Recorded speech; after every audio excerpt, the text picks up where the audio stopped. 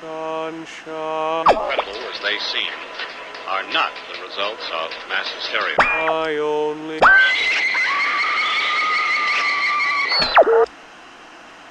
You may wish to adjust the dial.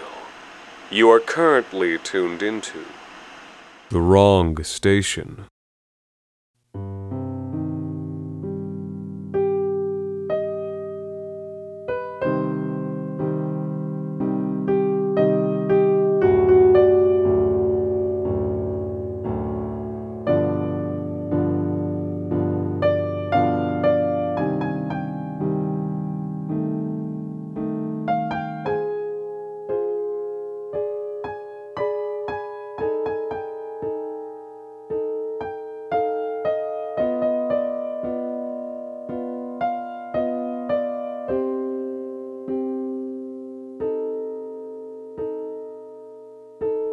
On the lake, in the fog, the world shrank down to where I thought I could reach out and catch its edge. I stretched as far as I could without flipping the canoe, and my arm's dark twin stretched with me on the surface of the water, catching at nothing. The fog was so thick I could feel its cool softness on the pads of my fingers, like damp flower petals. What are you doing? I turned and smiled at her, wiping a rainy streak of hair out of my eyes. Nothing, just feeling the air. She rested her paddle on the gunnels of the canoe and brushed the air with her fingertips. I've never seen fog like this. Maybe we should head back in. I shrugged. Anywhere else I'd agree with you, but the lake's so small it's impossible to get lost. You just follow the shore. She glanced around. I don't see any shore. The same fact which had seemed so wonderful the moment before now gave me a slight sick feeling in the pit of my chest. The world was a room coated in ash-colored paint. The fog had bricked us in. We must be halfway across by now. If we go a few minutes further, we should see the opposite shore. She nodded and stuck her paddle in the water. While we had spoken, the canoe had begun to drift, so she pried us back on course. The splash came loud in the still, thick air, and both of us flinched. For the next minutes, we dipped our paddles delicately, trying to preserve the silence, though why, neither of us really knew. In time, a line of shadow thickened through the fog and organized itself into the peaks and jags of jack pines and red-limbed birches. As we drew nearer the shore, we could see the black edge of the water lapping at crags of lichen-stained bedrock. Trees clung to the pink granite, their roots grasping like the feet of predatory birds. A heron winged through the silence, long and low over the surface of the water, close enough to see the yellow of its beak, close enough to hear the soft thud of its great soft wings. A half-sunken dock had been bolted onto the stone face, and years of mist on the rivets had left orange tear streaks of rust on the rock underneath. I know where we are now. We're about halfway up the lake. If we follow the shore to the left, we'll end up at the camp on the far side. Do they have a bathroom there? I smiled. They've got a woods there. She frowned up into the trees. What are the chances somebody comes along? I'd say pretty low. The nearest house is all the way down to the next point, and it's early in the season for anybody to actually be up here. She smiled. What are the chances a bear comes along? Maybe a bit higher. She nodded. All right. You're coming with me, though. If a bear comes, I can run faster than you. We both laughed, but our voices were muffled by the hushing fog, and we fell quiet again as we drew up to the dock. An aluminum ladder was bolted to the side of the wharf. I held onto it as she climbed out and then jumped out myself, mooring the canoe to one of the ladder's rungs with a waterlogged painter. The dock sagged under our weight, and freezing amber-black water rushed up through the boards to swallow our bare feet. We jumped ashore and clambered up the rock face. Sometime in the past, someone had poured a set of concrete steps down to the water, but these had all but crumpled and washed away. Something there is that doesn't love a stairs. Is that how the poem goes? Yeah, I think you've nailed it. Robert Frost is lying still in his grave right now, not spinning at all. I waited for her as she disappeared into the trees. A quality of the light had changed. A note of purple crept into the gray-white haze of fog. When she re-emerged from the trees, I asked, "How long have we been out? Is it starting to get dark?" She frowned. That can't be right. We can't have been gone for more than an hour. But I was sure. It was definitely darker than it had been even a few minutes before. Should we... But before I could finish my sentence, both of us straightened and looked off into the trees. Did you hear that? Yeah, it sounded like... music. We stood still for a moment, looking into the trees. The fog had started to thin just a little bit, and we could see the shadows of tree trunks through the white and a bronze carpet of fallen pine needles leading into the gloom. There it is again. I recognize that song. What is it? I've heard it so many times before, but I don't know what it's called or who it's by. No. She stepped off the stone and into the soft bed of needles. Me neither. I followed her a short distance into the trees, and the music gradually grew louder. Something instrumental and electronic with deep bass. Something we'd heard before with neon lights late at night when our minds were half erased by drugs or alcohol, and the only memory of the music had been left in some cavern of the lizard brain. It's gotta be some party being hosted by the camp. We should probably turn back. But my own feet ignored me and led me forward through the damp, cool needles. Evening was well in progress beneath the boughs of the trees, but the fog was thin now, and we could see a fire and some portable electric lights, people drinking and dancing through the trees, a bush party. Speakers and a laptop had been set up beneath a wooden pavilion with a rotting roof in the middle of the clearing. 20 or 30 strange people filled up the rest of the clearing, strangely quiet. They didn't look like the kind of people who lived in the area. They looked young and fit and fashionable and rich.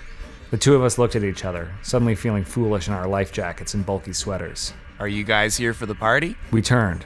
A kid was leaning against the bole of a tree, looking at his phone. He looked like he was about 20, and was wearing black jeans, black sneakers, and a black t-shirt under an open denim shirt that looked like it cost about half a month's rent for either of us. His hair was the same color as the fog, and his haircut was 6 months ahead of the trend. The kid was wearing sunglasses, even though it was almost dark.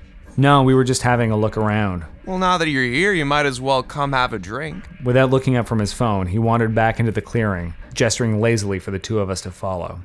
Looking at each other, we shrugged and followed him in. Inside the clearing, the music was louder, and the bass throbbed in our ears with a feeling halfway between pain and sexual longing. As we walked through the crowd, everybody stopped to look at us, taking in how we were dressed, and then whispering to each other. I raised a hand to rub the muscles at the back of my neck, a gesture she tells me I only make when I'm nervous. I realized that the hairs there were standing on end. I leaned into her. Who are these people? She shrugged, and I noticed the hairs on her neck were standing on end as well. And then some strange, lingering sense of wrongness resolved itself into a realization. The people of this party were strange. They were all slightly too long and slender in the limbs and body. They all moved the same way with the same liquid nonchalance. Though some appeared to be white, others black, others Asian, all had the same translucent, ashy paleness to their skin, and all of them had hair the color of the fog. She pressed closer to me, and I to her. As we passed in front of the pavilion, the DJ watched us, nodding his head in time with the beat. Alone out of the people in the clearing, he had taken off his sunglasses and hung them from the collar of his t-shirt. From a distance, his laptop had looked like a Mac, but now that we were closer, we could see the glowing symbol on its lid wasn't an apple, but an open hand with 6 fingers. This is the DJ? DJ, these are my new friends. The DJ looked at us, nodding. I assumed the DJ was wearing some kind of novelty contact lenses, because his irises were a kind of bright color that made them look like they'd been painted with gold leaf. That's a nice laptop. The DJ nodded. What kind is it? The DJ shrugged. Do you take requests? But before she could finish, the DJ was already shaking his head. Sorry, he doesn't. Come on, this guy sucks anyway. The kid still hadn't looked up from his phone. The DJ didn't seem to mind, or even to have heard, and as we walked away, the song transitioned into something darker, something that sounded more trap-influenced, but still wordless. So what kind of beer do you guys like? I like sours, but... Just kidding, we only have the one kind. On the far side of the clearing, a folding table with leg extensions had been jammed between 2 trees, making a makeshift bar. Bartender, these are my new friends. Over the kid's shoulder, I could see the game the kid was playing on his phone involved tessellations and tiles that changed colors. After a moment, watching it made me feel vaguely seasick. Hook them up with whatever they want, as long as it's not the good stuff. With that, the kid wandered off, leaving the two of us with the bartender. The bartender was rearranging boxes under the bar, but as he straightened up, we were surprised to see that he seemed normal. Balding, in his early 40s, slightly overweight and tired looking. Extremely tired looking. Okay, what can I... He stopped and flinched when he saw us. What are you doing here? Oh, we were just... You can't be here. No, it's okay. Didn't you hear? The guy just said... No. The bartender leaned in towards us, his eyes wide and hard. It's not safe for you here. These are bad people. You need to leave. Then, abruptly, the bartender plastered a big smile on his face and cracked 2 beers. Here you go. 2 ice-cold beers for 2 new friends. Here's to long friendship. The bartender forced the beers into our hands, and as we looked at each other confused, we realized the entire rest of the party was staring at us. For a moment, we made eye contact. Then, with the same big smiles, we clinked the bottles. Cheers! And drank. The beer was strange, watery, and acrid, and left me with a feeling in my mouth like I'd just eaten a spoonful of powdered cinnamon. That's amazing! I made a show of looking at the label. What is it? The beer was totally unfamiliar to me. The glass was thick, green, and misshapen. The name on the label was Cromlech, and it showed a picture of 2 standing stones supporting a third. The style was something that I'd never heard of before either, something called a Lorgist, and the bottle proudly announced that it was brewed with Morel's giant puffball and destroying angel mushrooms. How interesting. I pulled out $1 to tip the bartender. No need. I don't take tips. But you should. Thank you. The two of us walked away from the bar, talking about beer. At some point in the last few minutes, the party had gone back to ignoring us. Trying to appear nonchalant, we drifted back across the clearing. By the campfire in the middle of the party, a girl in a choker offered us drugs, which we politely declined. The girl shrugged, then leaned back, taking off her sunglasses so she could use a dropper to measure out some kind of black fluid into her milky irises. The music changed again, this time to something so familiar and so intense that it made my mouth go dry. I glanced back over the party. Let's ditch. On the other side of the clearing, the bartender refused to meet our eyes. Let's stay for another beer. For a moment I was incredulous, until I noticed she was slightly lifting her eyebrows. A moment later, the kid appeared out of the corner of my eye. The kid had taken off his sunglasses. He was still looking at his phone, and the light from the screen reflected strangely from his left eye. You guys aren't trying to ghost, are you? That'd be pretty rude. No, actually, we were just talking about how we were going to stay for a few more drinks. If that's cool with you guys, of course. For the first time, the kid looked up at us. For the first time, the kid's features forced themselves from bored nonchalance into something resembling a smile. Of course. You guys are welcome to stay for as long as you want. For a moment, my brain struggled to figure out what was wrong with the kid's left eye. And then the song changed again, and someone threw something in the campfire, so the flame leapt up with a sound like breath. In the sudden glow, I saw that the eyeball had been replaced with, or had always been, a smooth, round piece of amber. Trapped inside, like a false iris, was the black, curled body of a centipede. Attention, everybody! All three of us turned to look at the source of the shout, and the music diminished. The bartender stood in the middle of the clearing, next to a tree stump which he had draped a white bar towel over. He held up his left hand and waggled his fingers in the firelight. Does anybody have a pocket knife? For a moment, there was no response. And then one of the people who had been taking drugs by the fire stood up and offered the bartender his pocket knife. The girl in the choker giggled in anticipation. The bartender held up the knife and unfolded it. Its blade was matte black, but the edge flickered orange in the light of the campfire. Who here has ever seen The Knife Game? As one, the people of the party seemed to straighten. The kid's nostrils flared and he turned towards the center of the clearing, seeming to forget the two of us entirely. With theatrical slowness, the bartender spread out his fingers and slowly placed his palm down on the bar towel. The partygoers drifted inwards, smiles catching the firelight, muttering to each other, trembling with excitement. The bartender changed his grip on the knife and very deliberately stabbed down, plunging the tip of the knife into the wood just beside his pinky finger. Then more quickly between his pinky and ring finger, then ring and middle and index and thumb, then back and faster. For a split second, unnoticed by the crowd whose hungry gaze was locked on the dance of fingers and knife, the bartender's eyes flicked up and met with ours. Then he was fixed back on his hand, picking up speed and changing the pattern as the crowd started to cheer and clap in time. Calmly, we stepped out of the clearing. We walked in hurriedly for the first several meters, and then when we reached the rock, we clasped hands and started to run. At the edge of the trees, the rocks were slick from the mist, and we had to clamber down on all fours or risk a 12-foot fall into cold water and bone-breaking hidden rocks.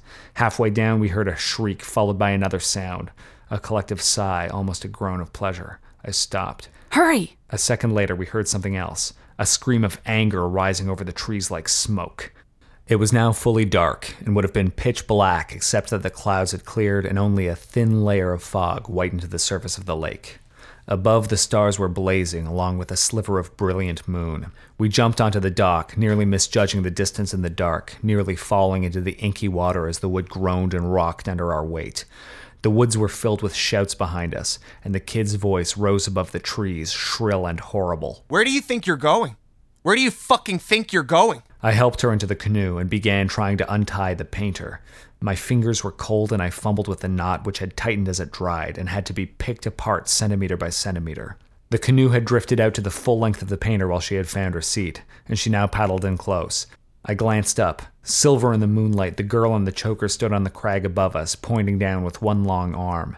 The knot gave way, just as the edge of the trees began to fill with gray-haired figures. I jumped into the canoe just as somebody crashed down onto the dock behind me.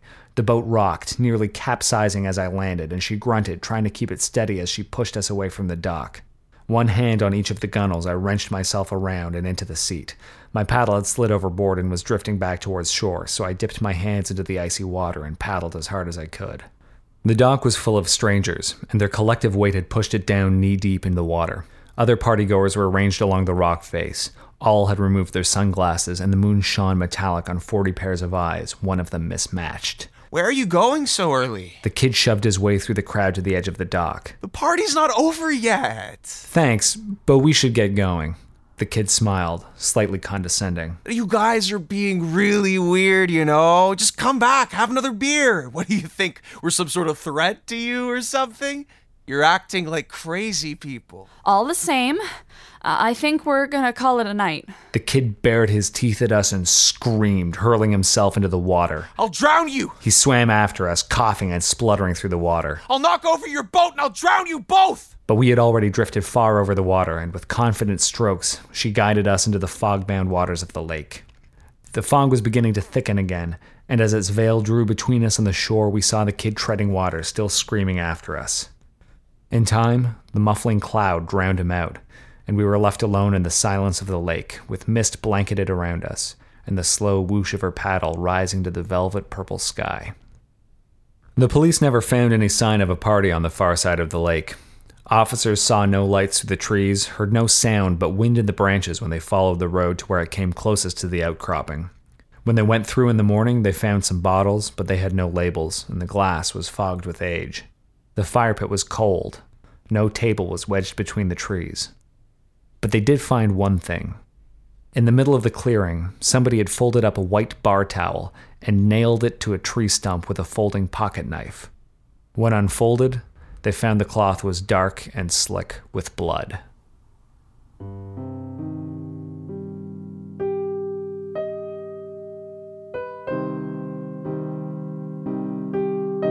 The Wrong Station is created and produced by Alexander Saxton and Anthony Botello, with music composed by Ilan Zitrin. This week's episode, Bush Party, was written by Alexander Saxton and featured Alexander Saxton, Mirka Lozel, and Louis Alexander Boulay as the kid. You can tune in Sunday evenings for new episodes and subscribe to The Wrong Station on iTunes, Google Play Music, and Player FM.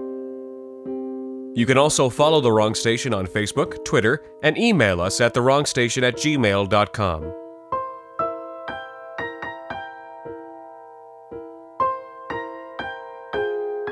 Until next time, thank you for listening.